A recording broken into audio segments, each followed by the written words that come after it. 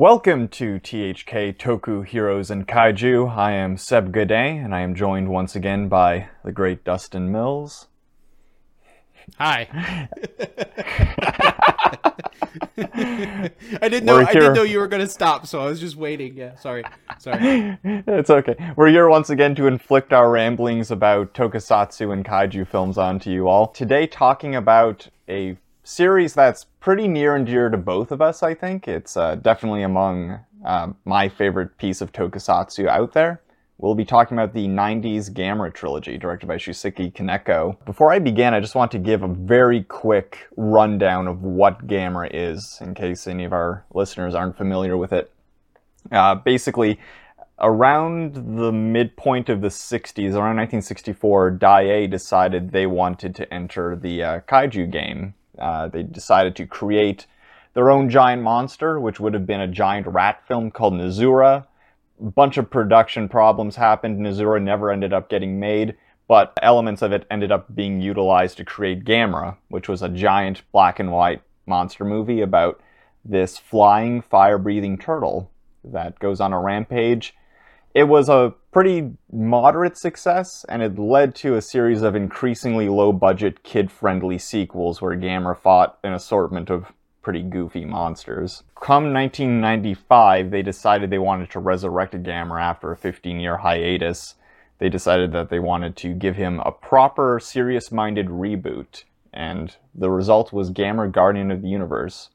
The script was handed over to Kazunori Ito, who wrote Ghost in the Shell, as well as the first and second Patlabor movies, for any anime fans who happen to be listening. And it's definitely one of the more sophisticated Toku movies of the 90s. It's very slick, Kaneko's direction is pretty stylish, and it was the first in a line of films that, as I said before, are very near and dear to me.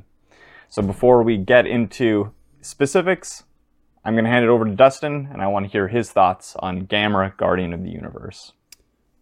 So when I watched it earlier this week. Unlike the three Godzilla films that we watched in the first episode, these have not run together so much in my head because I think the three of them are different enough from each other. When I was done watching it, I kind of had to sit and think about other Toku movies of the era and just other Toku movies, specifically kaiju movies in general. And I kind of think that Gamera Guardian of the Universe might be the single best meat and potatoes kaiju movie ever made. And that's not to say it's even the best of the trilogy necessarily. I just think as a simple, well-executed story that ends with two monsters fighting in Japan, I don't know if you can do much better. The human parts are very clear and uncluttered. And when I say simple, I don't mean that in a negative way. I mean that in they're very streamlined. There's not a lot of chuffa. And then the monster stuff is so inventive and so well done. And the two elements, the special effects sequences and the regular filming are so well integrated. And the editing is so tight. Like, it's just, it is executed. Actually, this entire trilogy is this way. They are executed with the sort of preciseness that you see in animated films.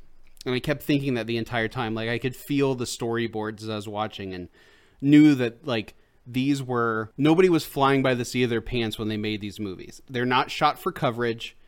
Every shot was planned. Everything was executed the way you could tell. They prepared a lot to make this movie and then executed it to the best of their abilities. And what you get is just a really amazing kaiju film, but like I said, meat and potatoes. It is very much set up the monsters, get them to be in the same place at the same time, they fight it out. It's meat and potato. I keep saying meat and potatoes over and over again. Maybe I'm hungry, I don't know, but that's the best way I can describe it. Just like the cliche, the what you think of a kaiju movie being, that's what this is, but executed almost perfectly, I think. Yeah, I'm inclined to agree. It's the script is very, very basic. You could tell that Ito, while working his way around what Gamera is and trying to find ways to make him work in the 90s, managed to tap into exactly what makes the genre so appealing on paper, but is rarely executed as well as this is. Because when you get right down to it, the human characters, they aren't that interesting necessarily from this point on, but they're all well defined. We know their personalities almost from the get-go when we meet them. And the monster stuff and the human stuff is pretty well balanced, I'd say. I didn't go too far into the plot of this, and that's mainly because it's not necessarily that plot-heavy of a film. It's basically just these giant bird-like bat creatures called Gaios, which is the closest thing to an archenemy Gamera has in the franchise. They appear. Gamera, who in this universe was created by Atlanteans to defend against the Gaios, shows up at the same time, and the humans kind of spend the rest of the runtime trying to figure out if Gamera's on their side or not. And as simple as that plot is, you get so invested in every single element of it, because the performances are so strong in this. That's kind of what took me back this time rewatching it. And we'll talk about them in a bit, because we do end up following these characters through all three movies. Before I go into the production history, I just wanted to know what you thought of the approach to the kaiju as characters in this movie. I think I was actually trying to pinpoint this because, and I don't know if it's just because I have an affection for Gamera to begin with, but it's kind of like the reaction that I had to him when Godzilla Jr. shows up in versus Destroya, where I just immediately like him. And I think a lot of it has to do with the actual physical design of the characters. I think the fact that Gamera is, for all intents and purposes, a giant turtle, which is something that people can relate to. And if you think turtles are cute, which I do, then he has that working in your favor. He has very human eyes, but they're done in a way that it works. Unlike Godzilla and Godzilla Returns, he also has human eyes and they just look bad, but for some reason Gamera's eyes work in his favor. And then the Gyaos or Joust or whatever the hell you want to call them, because they say both ways in the movie, they are kind of gross looking. They're always a little slick. The Gyaos look like you don't want to touch them, and they're angular, and their eyes are set on the side of their heads. Gamera's looking forward, so you immediately read the Gyaos as being animalistic and kind of yucky. And Gamera, you kind of just, I don't know, you immediately trust him, and I think it has a lot to do with the design. As for the backstory of like where they came from, because my understanding is that the Gyaos were also created by the ancient Atlanteans, maybe as a weapon that they later realized had gotten out of control, and that's why they create Gamera to stop it. I feel like that is the one thing, and we can get into this later, but I feel like that backstory stuff is the one thing that gets a little muddy as the trilogy goes on.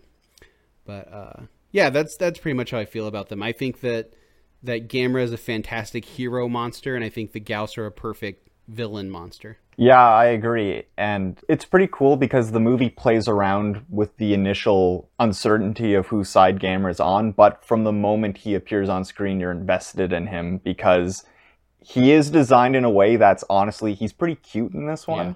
And just lovable, and you want to hug him.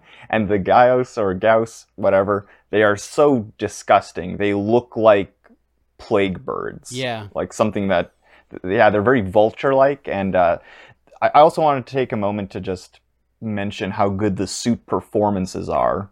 Because Gamera's not an easy creature to play. He's very bulky, but Naoki Manabe and Jun Suzuki, who both swapped here and there during production playing Gamera, both do a good job of selling the physicality. I also wanted to mention that Yumi Kaneyama, who plays the giant Gyaos or Joust, is the first known woman to have played a kaiju in a tokusatsu film. Shinji Higuchi casted her in the hopes that it would open the doors for more women to work on toku stuff. That's interesting. I didn't realize that. Yeah. Yeah, I guess this is a good time to segue into our human cast, by the way, because, again, I mentioned it earlier, but I really ended up being invested in this cast this time around. In our lead, we have Akira Onodera as Kusanagi, who we follow through most of these movies. We have Ayako Fujitani. I'm going to mess some of these names up, but she plays Asagi, the girl who forms the bond with Gamera, who also happens to be Steven Seagal's daughter, I recently discovered. Oh, really? Yeah. That's interesting. I had no idea. And then his son is in Death Trance. Yeah, that's right. I don't think either of them talk to him anymore. Well, who would? Exactly. My personal favorite is Yukijiro Hotaru, who plays Inspector Osako. Yeah, and I recognized him immediately. Go ahead. Sorry, I didn't mean to interrupt you, but I recognized him. Yeah, no, he goes through such an arc over the course of these three movies. He has more of an arc than anybody else, honestly, like more than Asagi. Yeah, I know. We also have Hirotaro Honda as Mr. Saito, our kind of semi-governmental human antagonist. He's not that villainous, but he's a bit of a jerk. Kaneko said that they approached him the way he approaches any government official, which is totally untrustworthy. He's funny because he shows up later again, and I kept expecting him to become a villain of some kind, and he doesn't. It's just then that in every scene with him, he's a jerk ass. Like he never does anything overtly villainous. He's just a jerk. He has one line in this one where he's sitting in a boardroom and he says, "So we have Gamera and Joust. This is completely out of my wheelhouse, but we gotta call him something." And I think that summed up the character pretty well. Yeah. Beyond that, we also have Tsuyoshi Ihara as Yoshinari, who is our male lead, I describe him as. And Shinobu Nakayama as Mayumi, who's an ornithologist who ends up on the trail of the Joust, and who also returns later on.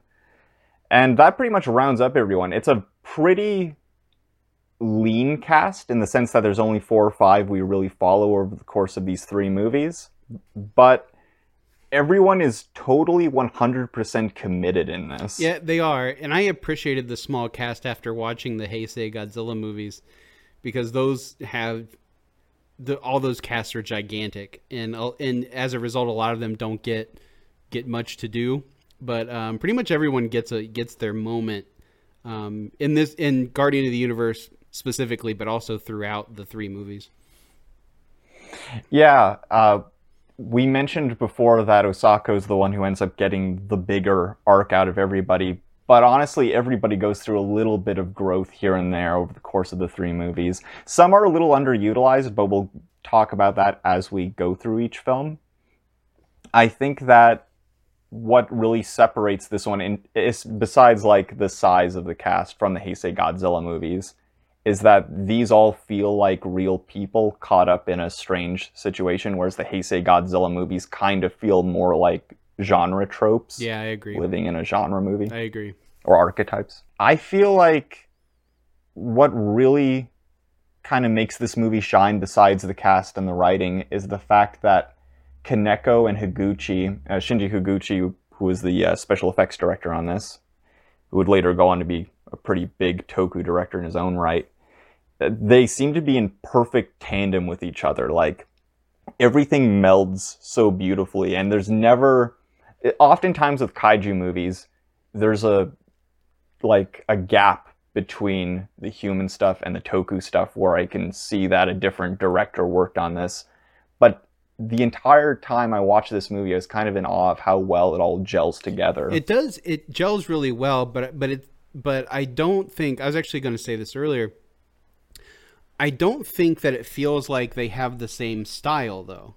Like, the human parts are shot and edited differently than the actual tokusatsu sequences, but they complement each other. Where it doesn't feel... They don't feel disconnected.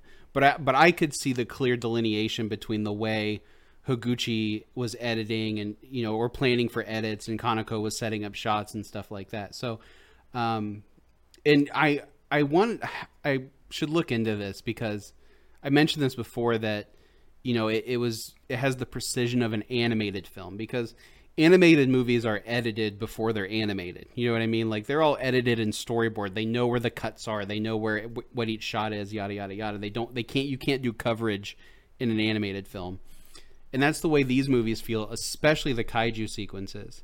But beyond just having that feel, I feel like Higuchi draws heavily from anime.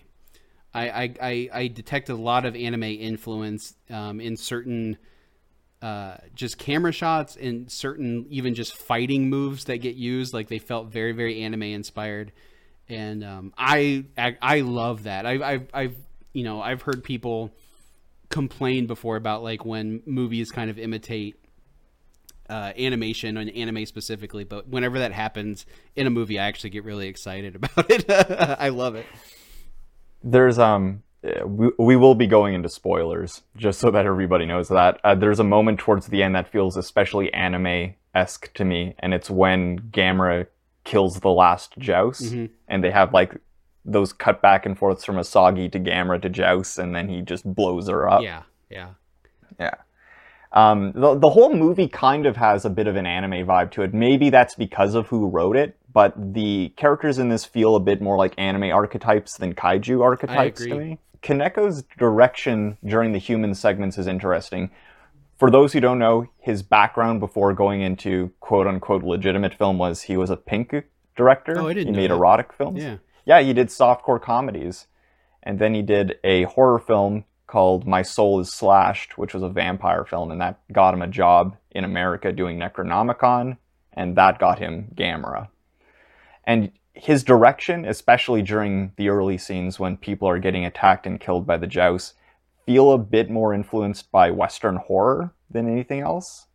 And that vibe kind of persists through all three movies, I think. For sure. Yeah, I actually detected that more in the second film than the first film. But yeah, I agree. But I think maybe the reason his stuff jibes so well with Higuchi's segments or parts of the film, the kaiju stuff, is because he is very deliberate, which maybe comes from doing the Pinku movies, because those are probably very low budget and you have to be smart about your staging and your blocking and how much you're shooting and stuff like that.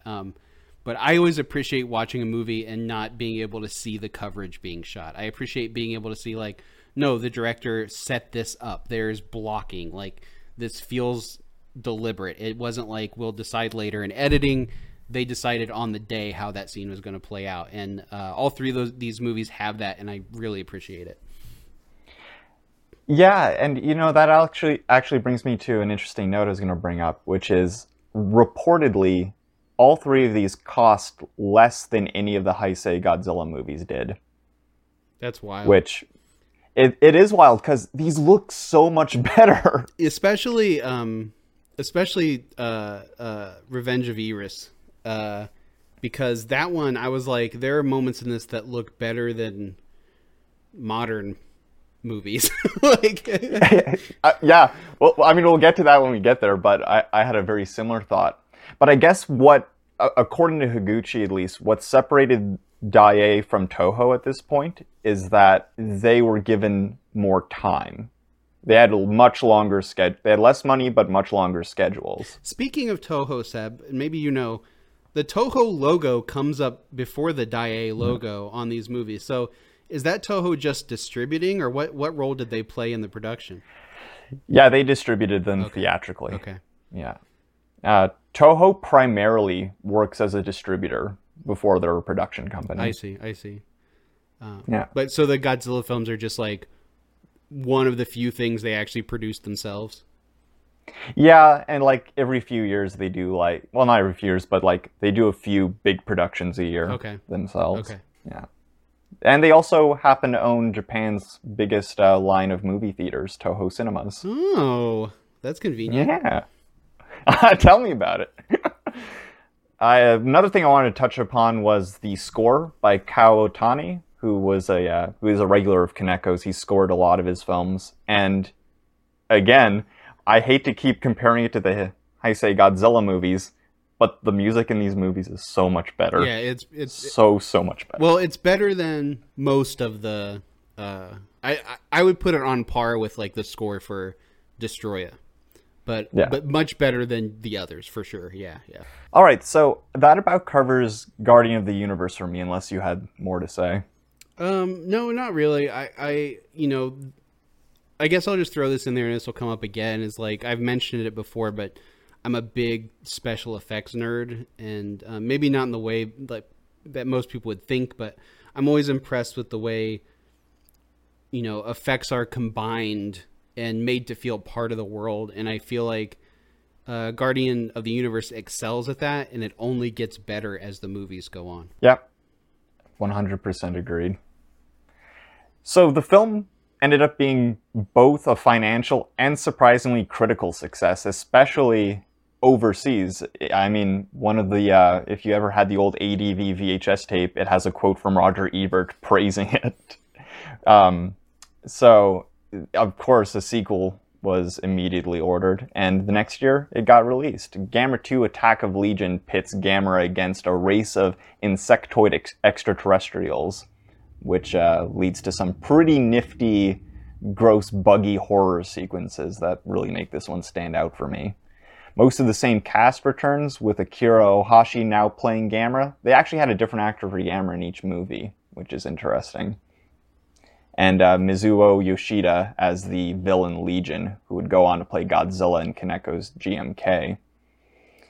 That's about it for introductions. Let's hear what Dustin had to say about Gamera Attack of Legion.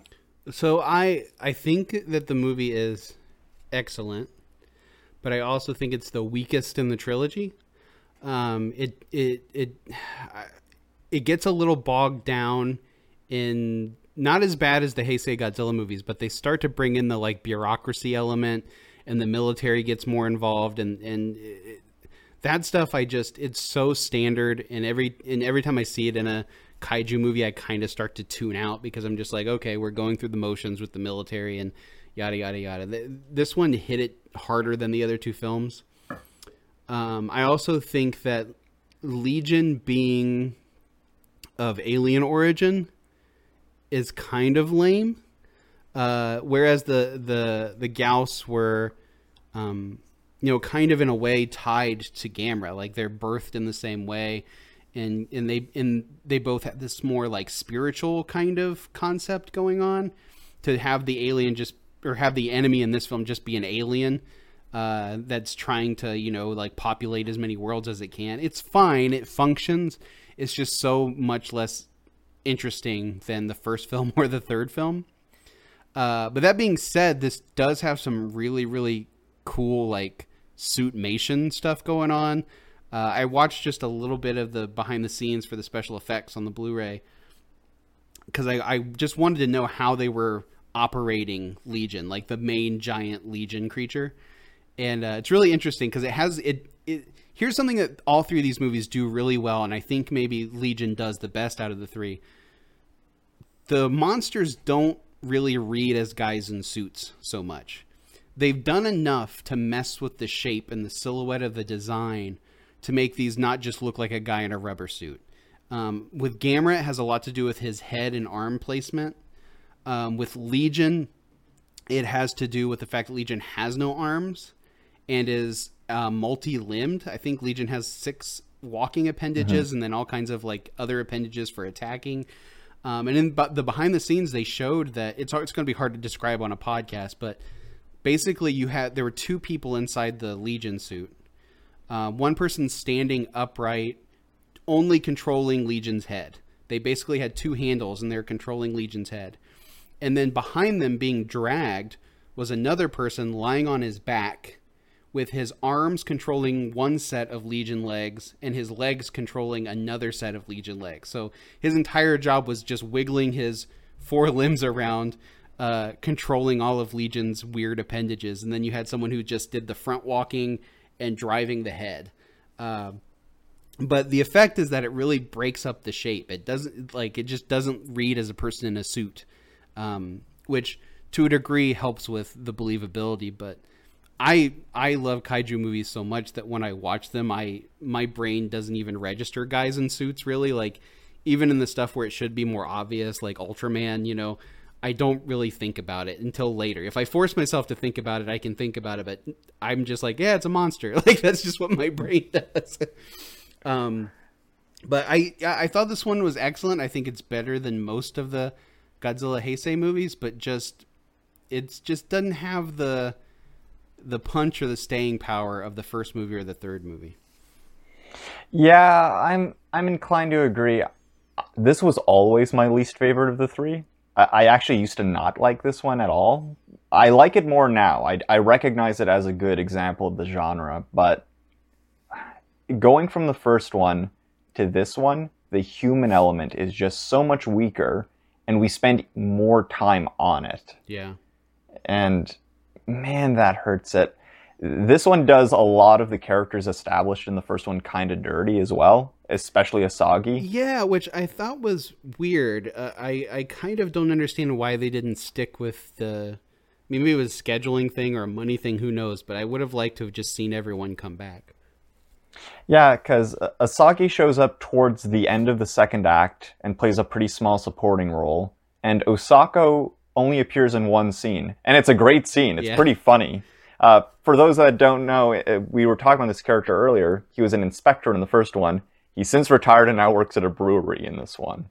Well, I don't know if he retires so much as loses his job for being a coward, because he chickens out as soon as the gals show up. I don't think he's the first person to see a Gauss in the first movie, but he's one of the first people to report it, I think. In Legion, he is the first human being to see a Legion creature. He's working at the brewery, and then Legion comes in and they eat glass or they break glass down because they fuel themselves on silicon, I think is the idea. Mm-hmm. But yeah, this is an important part of his arc, because essentially Osako's arc is he keeps seeing monsters and it keeps making his life worse. Yeah, I don't know. Going back to Asagi especially, there's so much stuff that they could have done with her, because she's given a bond with Gamera in the first movie that is touched upon here, but it barely factors into the story. And the characters that we do follow are pretty flat, I'm not gonna lie. The main guy, the Colonel, I can't remember his name right now, I didn't write it down, but man, he's bland. Yeah. Everyone who's not from the first movie in this one is just a black hole to me. There is one character that I liked. It was the female lead. Let me refer to my notes for her name. It's Miki Mizuno, right? Is that the actress? Who plays actress's Yeah, name? who plays Midori? Yes, Midori. Yeah. Midori, I like. She was the one character that I liked. And it was because she plays her character very soft-spoken and almost shy, like it reads as shy, but she's also always the smartest person in the room. And I appreciated that about her. I liked that character, but the rest I can barely remember. I kind of liked her too. Again, I just didn't find her particularly compelling. A little bit of a note for anybody who's listening who might be a J-horror fan. Miki Mizuno would later go on to play the slit-mouthed woman in the movie Carved. Oh, I didn't know that. That's interesting. Yeah. So yeah, at the very least, the creature stuff does deliver in this, and I'm very fond especially of anything involving the human-sized Legion creatures. Yeah. Yeah, especially that subway sequence.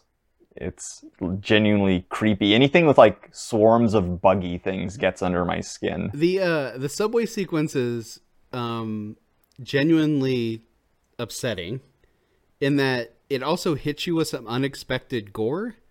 When the I guess he's the what do you call it? The engineer or whatever, the guy who drives a train. Yeah. What'd you call him? The conductor? Conductor, thank you.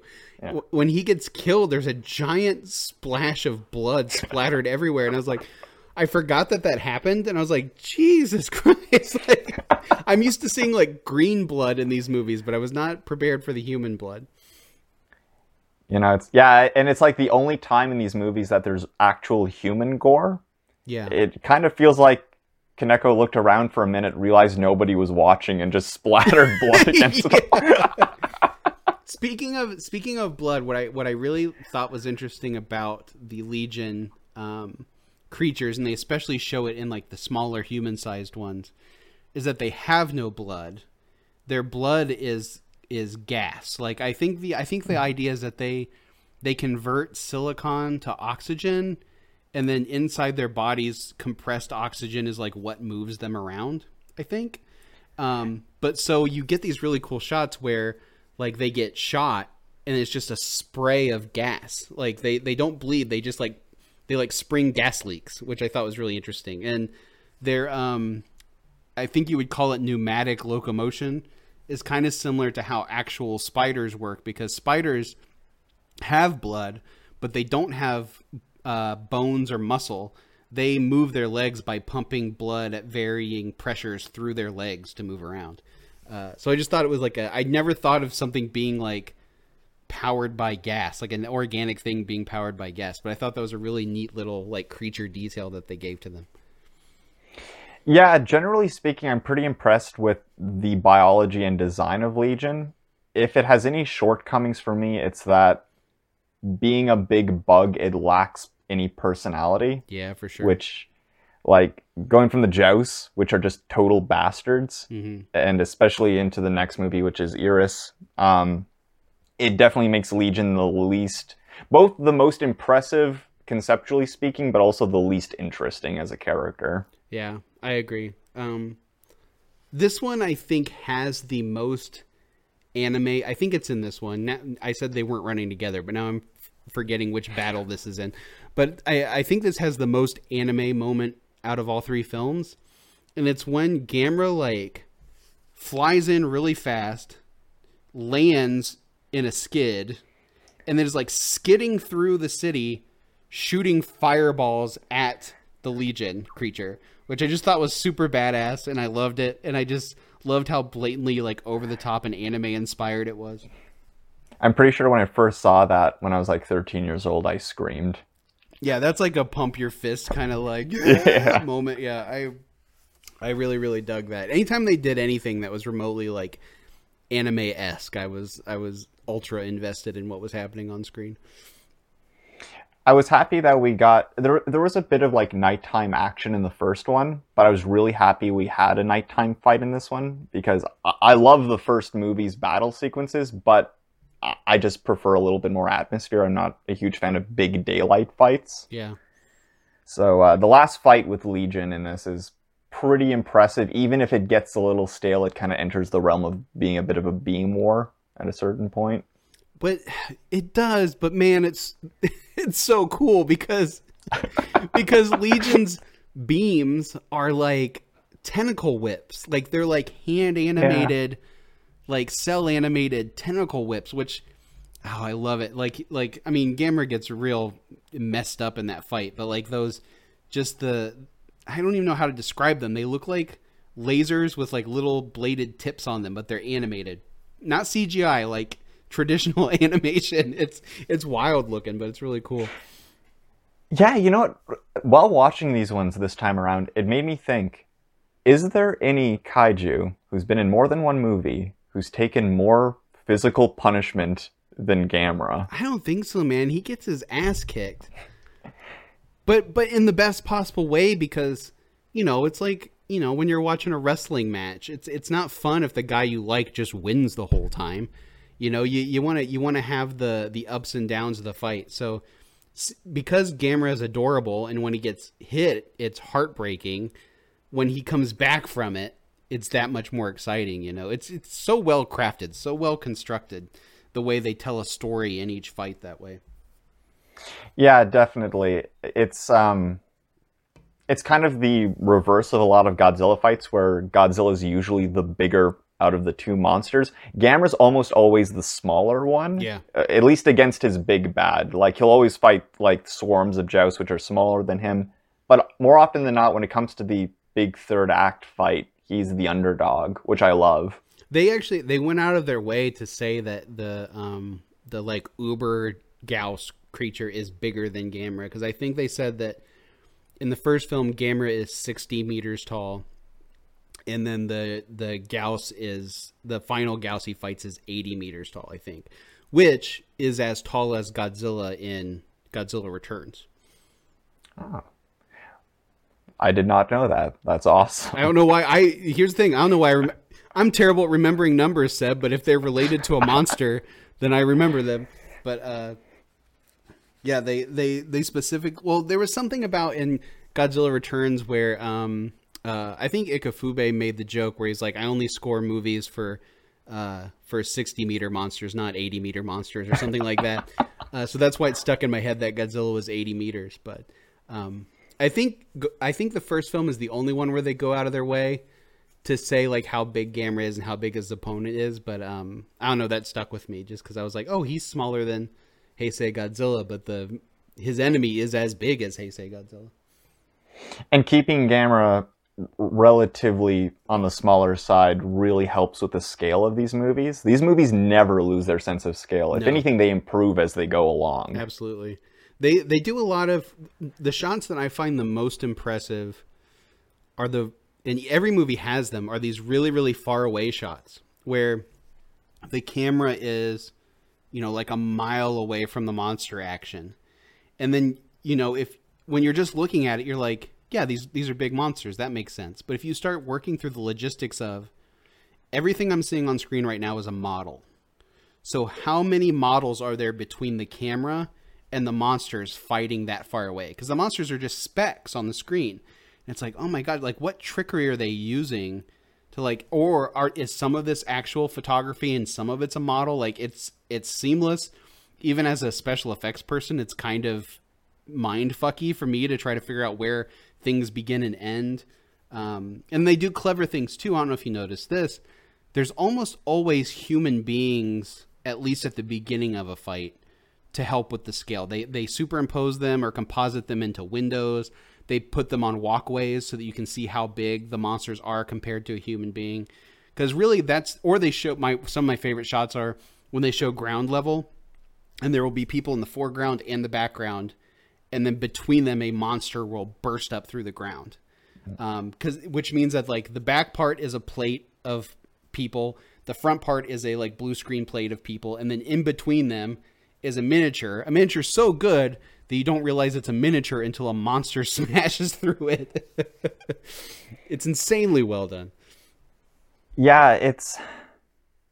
I'm obviously glad he ended up doing these instead, but it really makes me wonder what it would have been like if Higuchi had been effects director for Toho instead. Then again, he would have been rushed and unable to do half the stuff he wanted to do, but yeah, for makes sure. you think. Yeah. One design element of Gamera that I want to touch upon is traditionally in the original Showa era movies, he just had like fire breath. He just shot like a flamethrower out of his mouth. In this, they give him like these plasma balls that he just belts out. And man, they're satisfying. There's very few things that are satisfying seeing one of those things hit a monster and watching it explode. I love it so much. Absolutely. I love the Gamera fireballs, and I love every weird new ability they give him in the movies. Which this one, he never does it again. But in this one, the way he defeats Legion is he pulls his chest open like he's the Guyver, and like just like a beam of energy shoots out of his chest. It's so freaky. It's so weird. He's never done it before. He's never done it since, but it was super badass, whatever it was. So the movie ended up being a really big success in Japan. Like, huge. It was the first Daikaiju film, giant monster movie, to win the Japanese Nebula Award back in 1996. This caused a bit of a kerfuffle, apparently, because it started a bit of a debate in the Japanese sci-fi community, with a lot of critics arguing that it signaled the decline of Japanese sci-fi culture. What? Why? Yeah, because sci-fi snobs hate giant monster movies, I guess. That's bizarre. Because I would think that they would love them, especially where they were headed and where they ended up, where they really started sinking into the minutia of if these creatures were, and I guess these movies don't do it, and that's part of the reason I like them, honestly. So maybe they're onto something. I don't know. But like eventually by the time you get to Shin Godzilla, kaiju movies are like getting into the weeds with the science of it. Like, what's it really like if something this big comes to shore? What sort of military weaponry has to be used? Like, what are the logistics of if this happened? Which the Heisei Godzilla movies do, for better or worse. I think it bogs the movies down, but that's the sort of stuff that sci-fi nerds really sink their teeth into usually. So it's interesting to me. Maybe it's like the spiritual side of it, like the, Gamera being the spirit of the earth and stuff like that they don't get into. Yeah, that is something I was waiting to discuss in the third movie, but I do want to touch upon it now. Comparatively speaking, and I do feel like it's something that is very near and dear to Kaneko because he touches upon it in his Godzilla movie as well. These are very mythic movies. Yeah. They are far more spiritually focused than they are scientifically focused. And it definitely gives them something. It's really hard for me to explain it, but it gives them this tone and vibe that is just, because it makes the monsters feel even grander than if they were. That entire tone and idea lends to this feeling of awe when you see the monsters, and it's even reflected in the human characters. You see fear and stuff, but a lot of times when the main characters, especially Asagi and whoever is near her at the time while she's watching the kaiju carnage go down, like there's a level of like just they're awestruck at these creatures, that these creatures could exist. And it bleeds out of the TV or out of the movie screen, and like it affects you while you're watching. Like I was in awe of Gamera in all three movies. Well, unless you have anything more to add about Legion, I think it's time to move on to what I consider, oh God, I fucking love Gamera 3. Go on, man. Go ahead. Okay. So yeah, big success, and obviously that means another movie. It took 3 years to make, and boy, can you tell they used that time well. Gamera 3, Revenge of Iris, or Awakening of Iris, as it's known in Japan, is about Yana, a young girl played by Ai Maeda, who ended up being a pretty prolific voice actress after this, who forms a psychic bond with a demonic, horrible, tentacled mutation called Iris, which feeds off her hatred for Gamera, who she blames for the death of her parents. I'm going to praise this movie a lot, so before I jump into that, I will pass it over to Dustin. So this movie, this is the one that I remembered as being my least favorite. Which that's not true anymore. I like it better than Legion. But I will say this, for the first 30 minutes, I was like, I don't know about this. This is too dark. Gamera looks scary now. They changed the design. I don't know if I want, and it's also knowing that it's the end of this trilogy. It's like, I don't know if I want this to end on such a dark, atmosphere. Like, it's really oppressive. It's very sad. There's a lot of tragedy. But by the end, it had won me over, and I love this movie now. Guardian of the Universe is still my favorite of the three, because it's so easy to watch. But this one, there were things I forgot about it that happened and surprised me. It's excellent. It's an excellent giant monster movie. I do think it's a little weird as a Gamera movie, especially compared to the other two. But as a kaiju flick, it's pretty exceptional, and I don't think anyone's ever done anything quite like it. And now... now Seb splooges all over Gamera 3. So anybody who knows me, and I hope that it's more than just people who know me who listen to this, but anyone who knows me knows that I'm a fairly lighthearted guy. I'm pretty silly and pretty goofy. I'm also a total fucking weird edgelord at heart. And like, Gamera 3 is so angsty and so grim and so awesome. And it still manages to have a lot of hopefulness in it, which is kind of, if you watch these movies all together, I'd say that the recurring theme through all of them is hope and faith. Faith is especially huge in this one. We get most of our returning cast. We have Asagi coming back, playing a bit more of a pivotal role than she once did. Osako, who is now, he's more or less a homeless man in this one. Well, I couldn't tell if he was homeless or if he was just like selling newspapers on the street. I wasn't sure what was going on, but either way, there's been a downturn.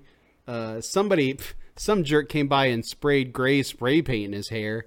I don't know who did that, but yeah, the gray hair was an interesting choice, but what can you do? It's fine. I just thought it was funny. Like, I didn't notice it until there was like a closer scene. I was like, oh, his hair wasn't gray. They just sprayed that in. Shinobu Nakayama comes back as Mayumi, who continues her research on jousts, which are becoming a bigger problem in this at the point of time where this story takes place. And on top of all that, we get some really cool new characters, which the other one was lacking, in my opinion. I already mentioned Ayana, our antagonist slash protagonist, who is just an angry girl. Yeah, very angry. Causes a lot of problems. I know a lot of people seem to find her annoying and don't like this movie for her. Really? Yeah, I didn't know she was kind of a divisive character till I started, made the mistake of browsing some message boards. You should never do that. I know, but I'm horrible. But I think it's a brilliant performance, especially considering the fact that Ai Maeda was so young playing it. It's a very nuanced, complex role to hand to a young person, especially. Honestly, I thought all the young actors in this were really good, especially her. And I don't understand how people could dislike her, because she is I don't know. We can get into it. I'll let you continue, but I didn't know that was a thing, and I'm kind of irritated that that's a thing. But you go ahead. Some of the two of the most interesting additions to the cast are Senri Yamasaki as Mito, and one of my favorite Japanese actors, Toru Tezuka as Shinya, who are, I guess, our human villains of the movie. And man, are they bizarre. They're not really villains, though. They're just like, I don't know, dude. I don't know. They're like not villains, but they're both playing it like they are the villains. Well, Mito is like obsessed with killing Gamera. She thinks he's an evil spirit of some kind. Yeah. And Shinya seems to be some kind of an anarchist who just likes seeing shit go down. He's like a weird, like, chaos worshiper or something. I don't know what his deal is. But he's awesome. I love those characters. The reason I don't see them as villains, especially her, is because she, like, I think she wants to do right. She's just incorrect about the way to do right, which I guess is how real villains are. He never does anything overtly villainous. He just talks and acts like a villain. I know, you know what, that is a great example of somebody taking a pretty plain character on paper and turning them into the weirdest part of the movie. He's very weird. I always love that actor. He's great in Meatball Machine, and it's a bit part in Shin Godzilla, but I always liked him in that quite a bit. No, I don't know. These are strange characters because they ultimately don't serve that much of a purpose narratively, but I'm constantly invested when they're involved on screen. Yeah, they dole out what I would call like speculative exposition, where like they throw out exposition that may or may not be true, but it's like their idea on it.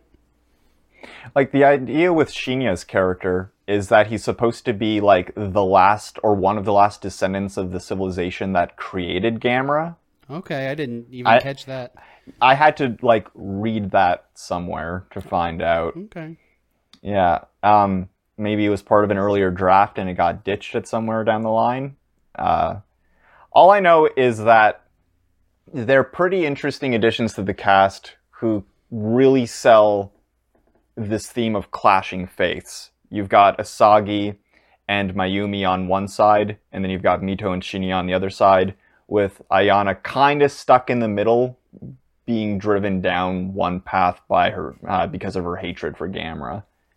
So, yeah, what I love is that on one hand you've got Mayumi and Asagi on one end of the spectrum, and then you've got Shinya and Mito on the other, and Ayana kind of stuck in the middle, being driven down the darker path by her hatred for Gamera. Well, then there's also the concept of the Moribe family, and their like conservatorship of like guarding Iris's resting place, and like the thing they bring up. I mean, it's another like element of faith and religion in mythology. Like this whole thing based around like an ancient Chinese calendar. It's only mentioned in one scene, but Moribe, I never caught his first name, but he ends up playing an important role later on in the movie. Yeah, that's where the movie could have almost lost me, honestly, because it felt like one layer too many in terms of like world building.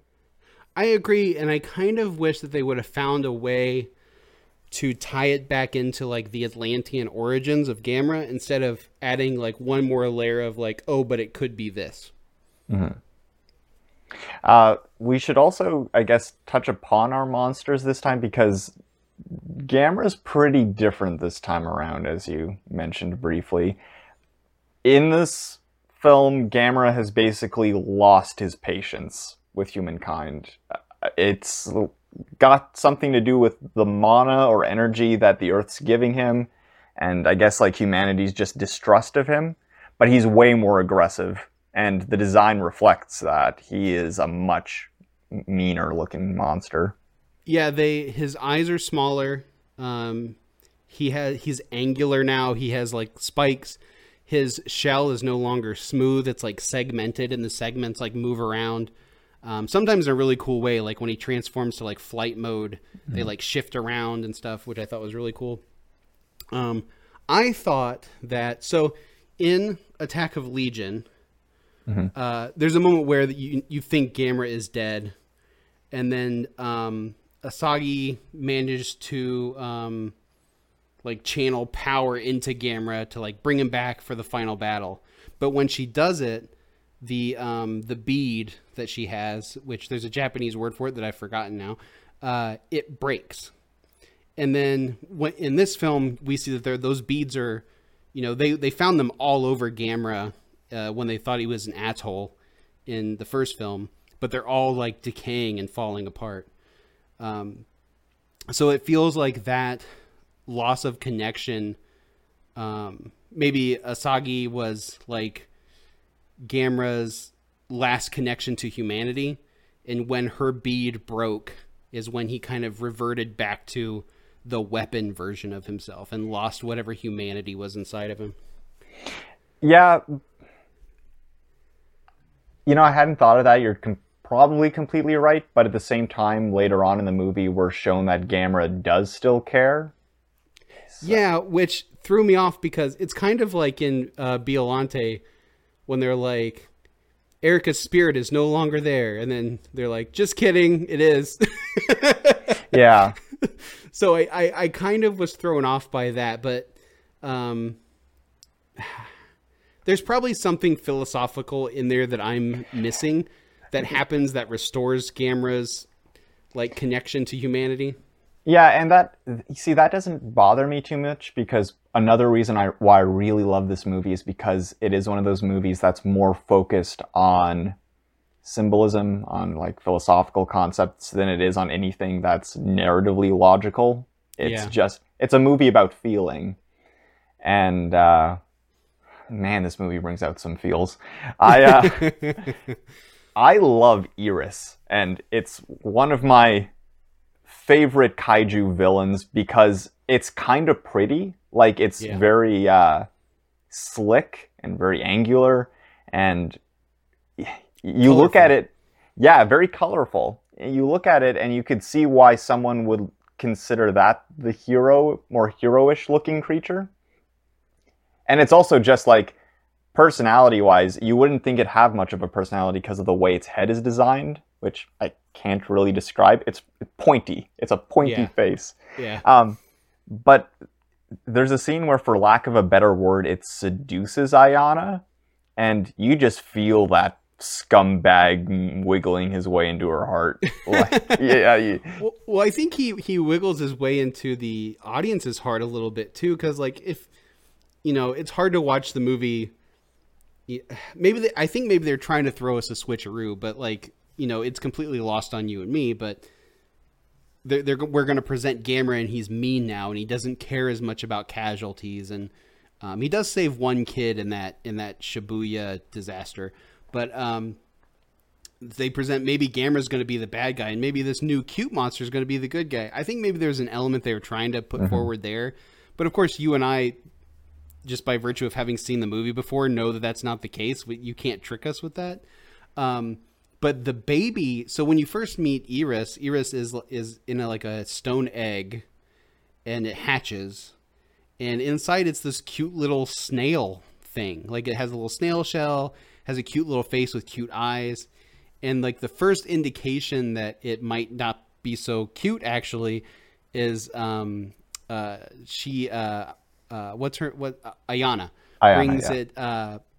brings Iris some food, and she realizes like, oh, Iris has no mouth.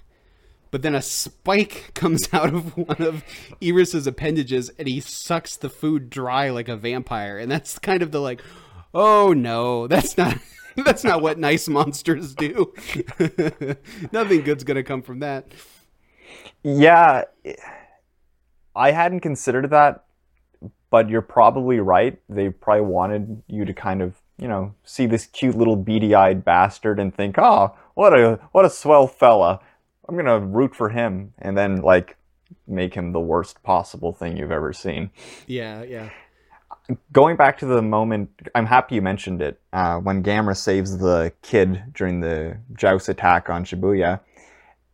I think the idea, and they kind of return to this towards the end, no matter what, Gamera can sense purity and goodness and wants to protect that. In the 60s and 70s movies, Gamera's whole deal was he was the friend of all children. Right, yeah. So I feel like this was probably a throwback to that, but they did it in a way that was a little bit more meaningful instead of stupid. Oh shit, Seb, you know what? That completely tracks, because so the way I didn't even realize this until right now. That scene is a mirror of a scene in Guardian of the Universe. So the way that Gamera protects the kid in Iris is he holds his hand over the Gauss's beam. The Gauss have this sonic beam that can cut through things. And Gamera takes it on the hand to protect the kid who's underneath him. In Guardian of the Universe, Gamera does the exact same thing on the bridge with our two main characters. But it's not just our two main characters. They're saving a kid. Right. I did not realize that until right now. Damn, you see, so it works. Yeah. It's like poetry, it rhymes. It rhymes. This is a better trilogy than that trilogy. Anyhow, yeah. So listen, Gamera's a funnier character than we've ever had before. If we can get him working. Sorry, go ahead. Sitting in the screening room with the Dai execs looking at Revenge of Ears. Yeah, I may have gone a little far in some spots. So, something that I really love about the finale of this movie, and I'm happy to reach this point, this is the point during the whole episode I've been excited to get to, is we get to see two giant monsters fight indoors. Yeah. It's awesome. It's really cool. I don't know what that structure was exactly. Could you tell what it was? I thought it was like a stadium of some sort. Okay. It may have been. Because, I mean, the first film has a stadium too, but it didn't strike me until like near the end. I was like, oh, there's a roof over their head. That's interesting. You never see that, which would have made the scale even harder to translate to translate to the audience what the scale difference should be between the humans and the monsters. But they do a great job. They do a lot of great like foreground composites to make sure you understand where everyone is in relation to each other, with the exception of I don't remember her name, the villain lady. Mito. Her death is really sloppy, and it's one of the only sloppy moments in the entire trilogy. Yeah, and to be honest, it took this time watching it to even realize she dies in that scene. I'm just assuming she does because there's like a collapse and they like overlay her scream over another shot. Mm-hmm. But I was like, why didn't they? I mean, it's very clear that the other guy dies. Her counterpart dies because he has that. He has the greatest moment in the entire movie. What's his line, Seb, right before he dies? Oh, this is scary. Although, and then just girders fall on his head. I don't know if that's the correct translation or not, because I remember the old release that I used to watch. He says, "Oh, so this is what fear is, huh?" And so I don't know which it is, but "Oh, this is scary" is way funnier. Yeah, it's very funny. His performance is really funny in that moment too. Yeah, he loves it. He loves the fact that he's about to get crushed. Yeah. He's just decided that's a cool way to die, and he's all right with it. He feels like an anime character more than anybody else in all three. 100%. Even just his look. Like, yes. I kept waiting for his glasses to illuminate for no reason. He is a very, very Sebish looking character. For sure. This whole movie is very... Like, I say this to Seb a lot. Like, oh, this movie is very Sebby. Like, about just different things or whatever. This movie is so... The only thing that would make it more Sebby is if it had a monster girl, and it kind of does. It kind of does. A little bit. But, like, if it had a pure, like, monster girl, it would be the most Sebby movie ever made. But well, you know what? For the sake of context, what makes something a Sebby movie? There's a lot of factors, Seb. Anything gothic is part of it, but not even gothic in like the strict traditional sense of like castles and mansions and things like that. Just if it has a gothic feel, that's Sebby. If the villains monologue and act like maniacs, that makes it Sebby. The presence of monsters, those monsters having tentacles, the presence of monster goop, the presence of monster girls, strong female lead characters. There's a lot of things. It's easier to detect than it is to explain, but this is a very, very Sebby movie. And now that the listeners have context for that. Yeah.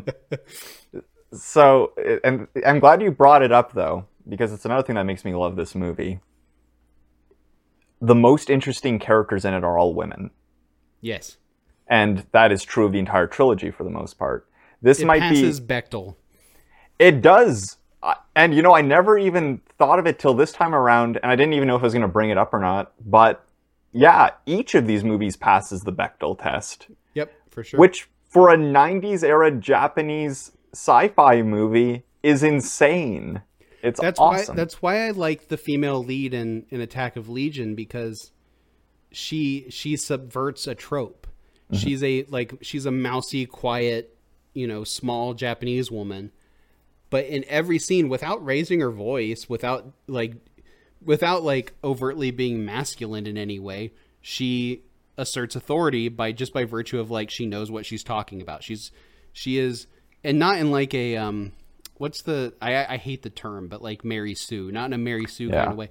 She just is believably intelligent and speaks up when she knows she's right about something. And that's why I appreciate that character. But all these movies 100% have not only strong female leads, but pretty much an entire lack of forced romance. It's not really there, which I appreciate too. And not that I'm against romance in movies, but when a movie, doesn't need it and therefore doesn't utilize it, I always appreciate that, because American movies especially tend to cram it in where it doesn't belong.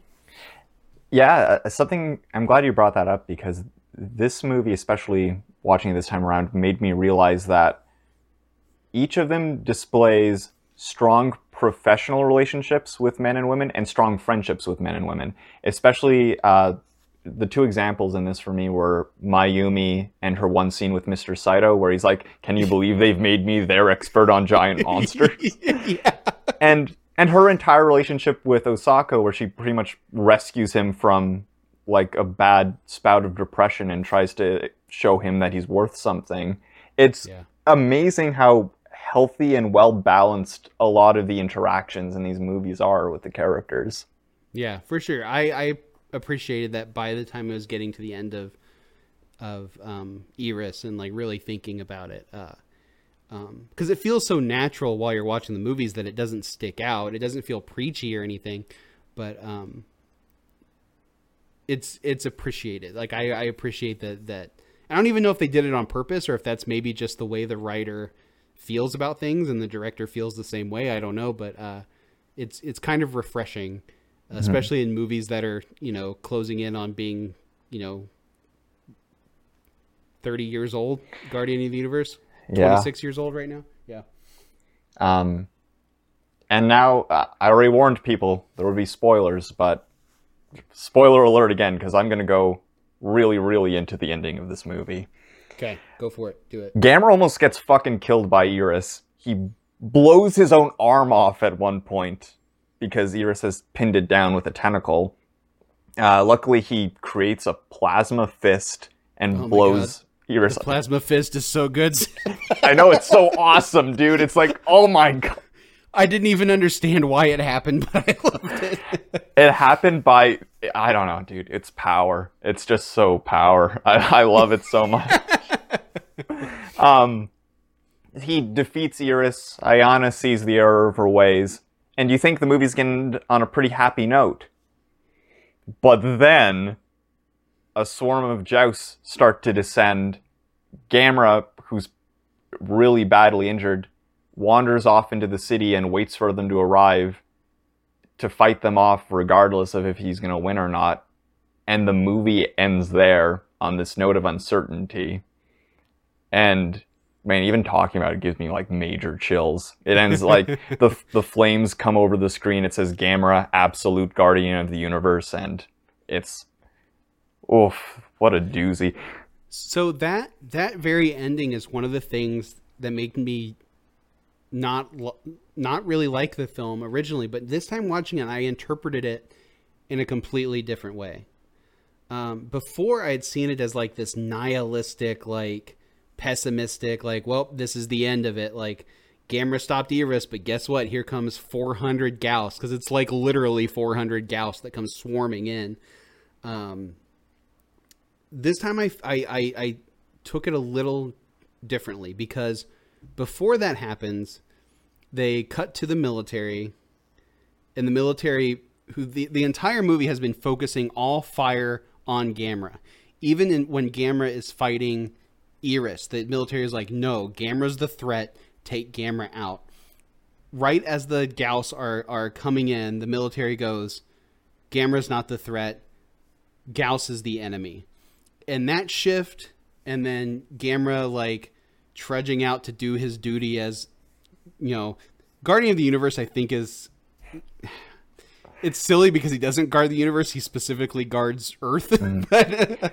but the, you know, I took it a different way. To me, it felt hopeful this time, especially with the theme of like Gamera's connection to humanity, because you have to imagine maybe they should have done just a little bit more to show that like the connection to humanity was coming back. But I have to believe that when the military decides that he's a friend and not a foe, that the connection gets stronger, and maybe Gamera can take on 400 Gauss with the help of the military. So I saw it a little more hopeful this time than I had. I mean, I used to watch that movie and get to the ending and think it was positively apocalyptic. Like, I was like, this is the end. They're fucked. Like, what was the point of all this? And that's what made me not like the movie. So I took it a little different this time, a little more hopeful this time.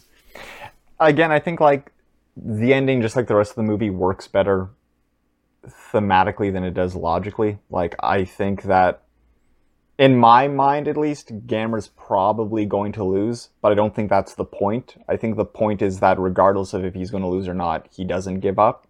It keeps that theme of faith and hope going, And I think you're supposed to draw optimism from the fact that no matter what happens, he's not going to stop trying. Yeah.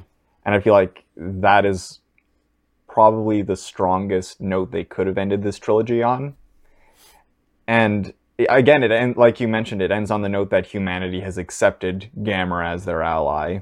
And so that kind of arc of is he our friend, is he our enemy, comes to a close in a very hopeful way.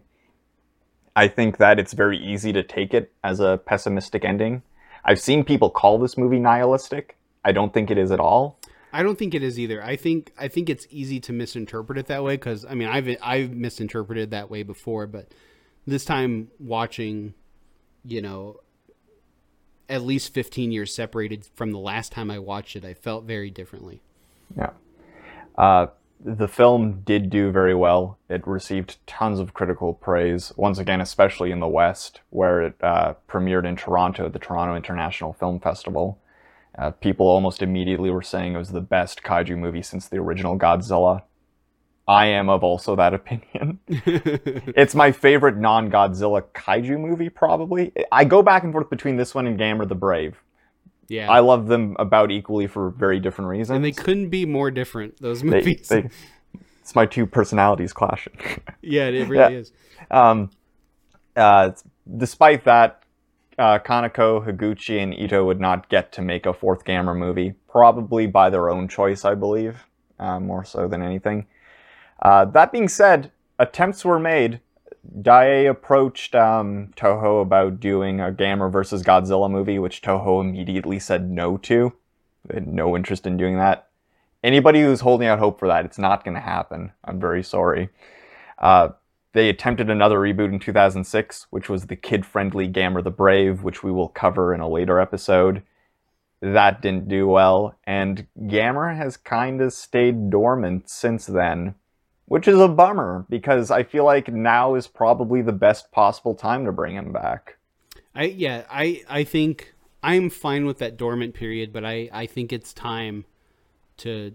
I think we need to see another Gamera movie. As I was watching these movies, I started to, like, question, like... I'm a Godzilla fan. I love Godzilla. I will always love Godzilla. I don't know if I like him more than I like Gamera. I struggle with it because I think that Gamera has the advantage of having fewer movies, and therefore I think a larger percentage of his movies are great than Godzilla movies are great, especially since Gamera has at least 3 amazing films. 4 amazing films, in my opinion, but I know Gamera the Brave can be divisive with people. I love Gamera the Brave. I think as just like a character, as a kaiju, I maybe like Gamera a little better than Godzilla, which feels weird to say, but I think maybe I do. I'm going to piss some people off here. I think with the exception of Shin Godzilla, Godzilla does not have a movie that is as good as any of the 3, Gamera films. Man, I don't know. I don't know about that. That's rough. That's hard. I know. Because are you saying aside from the original Godzilla? Oh, like, yeah. I mean, okay. I put Gojira, the original movie, on a completely different pedestal. Okay. Like, yeah. Then that is I can groove to that a little more because I was like, man, I don't know. Yeah, no. Gojira is astounding. Oddly enough, I think the only Godzilla movie besides the original that comes close is the one that Kaneko directed. But that's me. That's because GMK is like that's my jam. That's my shit. Yeah, I adore GMK as well. But you can tell he had a little less freedom on it. He was a little more tight in terms of scheduling, and it's probably just it's not quite as rich of a movie as any of the 3 Gamera films are. You know, the thing about GMK is I think it peaks in the middle. Mm-hmm. And then the last battle isn't nearly as good as anything that came before it. Whereas all the Gamera movies have spectacular finales. Yes. The final battle in all of them have weight behind them. They're deftly executed. I cannot get over the execution of the of the VFX and the practical effects in these movies. Is it just me? I hate to circle back like this, but it just sprung to mind. Is it just me, or does Gamera 3 have really good CGI for the time? Most of the time, it does. There were things that I was like, how were they doing this in 1999? Yeah. For anyone who doesn't know, like, one of the many things that I do in my life is I'm an animator and I'm a visual effects artist. And there were things happening in Revenge of Eris where I was like, I don't think you could do that in 99. How were they able to do that? Because, I mean, let's put it in context. What the big special effects movie of the world in 1999 was The Matrix. Yeah. And the thing that has aged the worst in The Matrix is the CGI. It's still not terrible, but it does not hold up. I would say 70 to 80% of the CGI in Revenge of Eris holds up to the standards of today, which is bonkers because the movie was made over 20 years ago. And the one that really got me there's a couple, but the flight sequences where they're above the clouds. Yeah. And Gamera flies by pulling at least 2 limbs into his shell, sometimes all 4, but at least 2, and then like basically rocket shoot out of the holes, and he flies that way. Sometimes as a UFO, sometimes as just like his arms turn into fins and he flies that way. But he emits light, and the light he was emitting from his thrusters, whatever you call them, was illuminating and passing through the cloud cover. That is hard to do now. I have no idea how they were doing it. My brain could not process it. I was sitting there going, okay, so are the monsters CG, but the background is real? Like maybe that's cotton and wool and they're shining light through it. How are they doing it? Because the atmospheric effects required to make the clouds did not exist in 1999. I can't wrap my head around it, Seb. Like it was fucking with my head. I could not figure it out. But I will say this, there are moments, specifically when Eris is fully CGI, that look pretty rough. Mm-hmm. A lot of times Eris's tentacles, when they're CGI, and it's not so much the way they look, it's the way they move. Mm-hmm. That is not great, but they also don't always do CGI tentacles. There are definitely shots where the tentacles are a real element that's small, that's being filmed like upside down and waved around and then composited into the shot to look like it's waving tentacles. They do really clever stuff. But I would say, yes, 70 to 80% of the effects are mind-blowingly good. The CGI Gauss look really good. Yeah. All the composite shots look really good. I don't know what secret sauce they were using in Japan in 1999, or like, there's no chance they redid any of these effects for the Blu-ray, right? No, none. That's how they always looked? That's how they always looked, yeah. I don't know. Some of it I'm like, yeah, I get what they're doing, but there's stuff in there where I was like, I have no idea what they're doing here. I don't know how they did this. Yeah, for those who own the, or who are interested in picking up the Arrow Video Blu-ray box set, which is what we watched these on, there are a lot of lengthy interviews with Higuchi and Kaneko on them. Maybe they touch upon that. Either way, have to go back and watch. Either way, I recommend watching them because, man, they're an odyssey onto themselves. Just hearing how they went from film to film, like basically nonstop from 1995 onward. So yeah, that's the 90s Gamera trilogy. I think that they're as good as kaiju movies get, and I think kaiju movies kind of peaked at Gamera 3 for a bit until Shin Godzilla came out. I think you're right. I mean, I would put Shin Godzilla right up there with them. But I also know that you and I are somewhat unique in that opinion. Shin Godzilla has its detractors. I don't know. I think that's a perfect movie, and we will cover it at some point. Yeah, I mean, we have to. I wanted to bring something up, Seb. Mm-hmm. Guess where I recognize Inspector Osako from? GMK? No, but I know he's in GMK. Yeah, it's not a Kaneko movie. Is it another kaiju movie? No. Okay, what is it? Okay, he's Gonza in Garo. Oh my God, he is. Yeah, he's Koga's butler. Yeah. Oh my God. Oh my God. Yes, that's what. if anyone doesn't know, Garo or Garo or Garu, whatever you want to call it, is a midnight tokusatsu series by Kita Amamiya that Seb and I both like and bonded over, and it's exceptionally it's good. It's a really good series, at least the first couple seasons. And he plays the main character's butler, Gonza, and that's how I kept staring at him in Guardian of the Verse, like, why do I know that guy? And then I realized that he was Gonza. The last thing I saw him in was he was also the lead in Rego or Rega, one of those low-budget kaiju movies. Oh, yeah.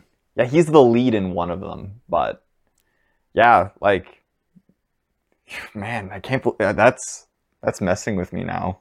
It's going to be crazy that the next time you watch Garo, you're going to be like, oh, yeah, there he is. Yeah. So, yeah, those are my thoughts. Do you have any final words? I don't think so. Just that, I mean, I hope we didn't make a boring episode just because we both love these so much. But I didn't even have a lot of notes. Like, I had so many notes on the Godzilla movies. I barely had notes on these because it was just like they were easy to process. They're very memorable, so it wasn't like I was trying to remind myself of stuff. Like, yeah, just to echo what you said, you if you're looking for a kaiju movie, don't watch these first. Mm-hmm. They will ruin them for you. They will ruin kaiju movies for you because nothing is as good, really. Hardly anything is as good. But if you're a kaiju fan and you've kind of missed out on these because, like, you're like, oh, Gamera, whatever, I don't care about Gamera. Or maybe you just didn't have access to them. Do yourself a favor. Either dig up the old, whoever put out the old set, either Echo Bridge or Mill Creek, whoever it was. Find that one or get the Arrow one or whatever. The Arrow release is really, really good. And watch these things because they're just excellent. You really can't beat them.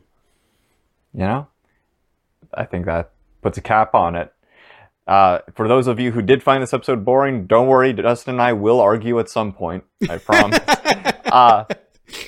And don't worry, this will not be the last time you hear us ramble on about stuff we love either, if you did enjoy it.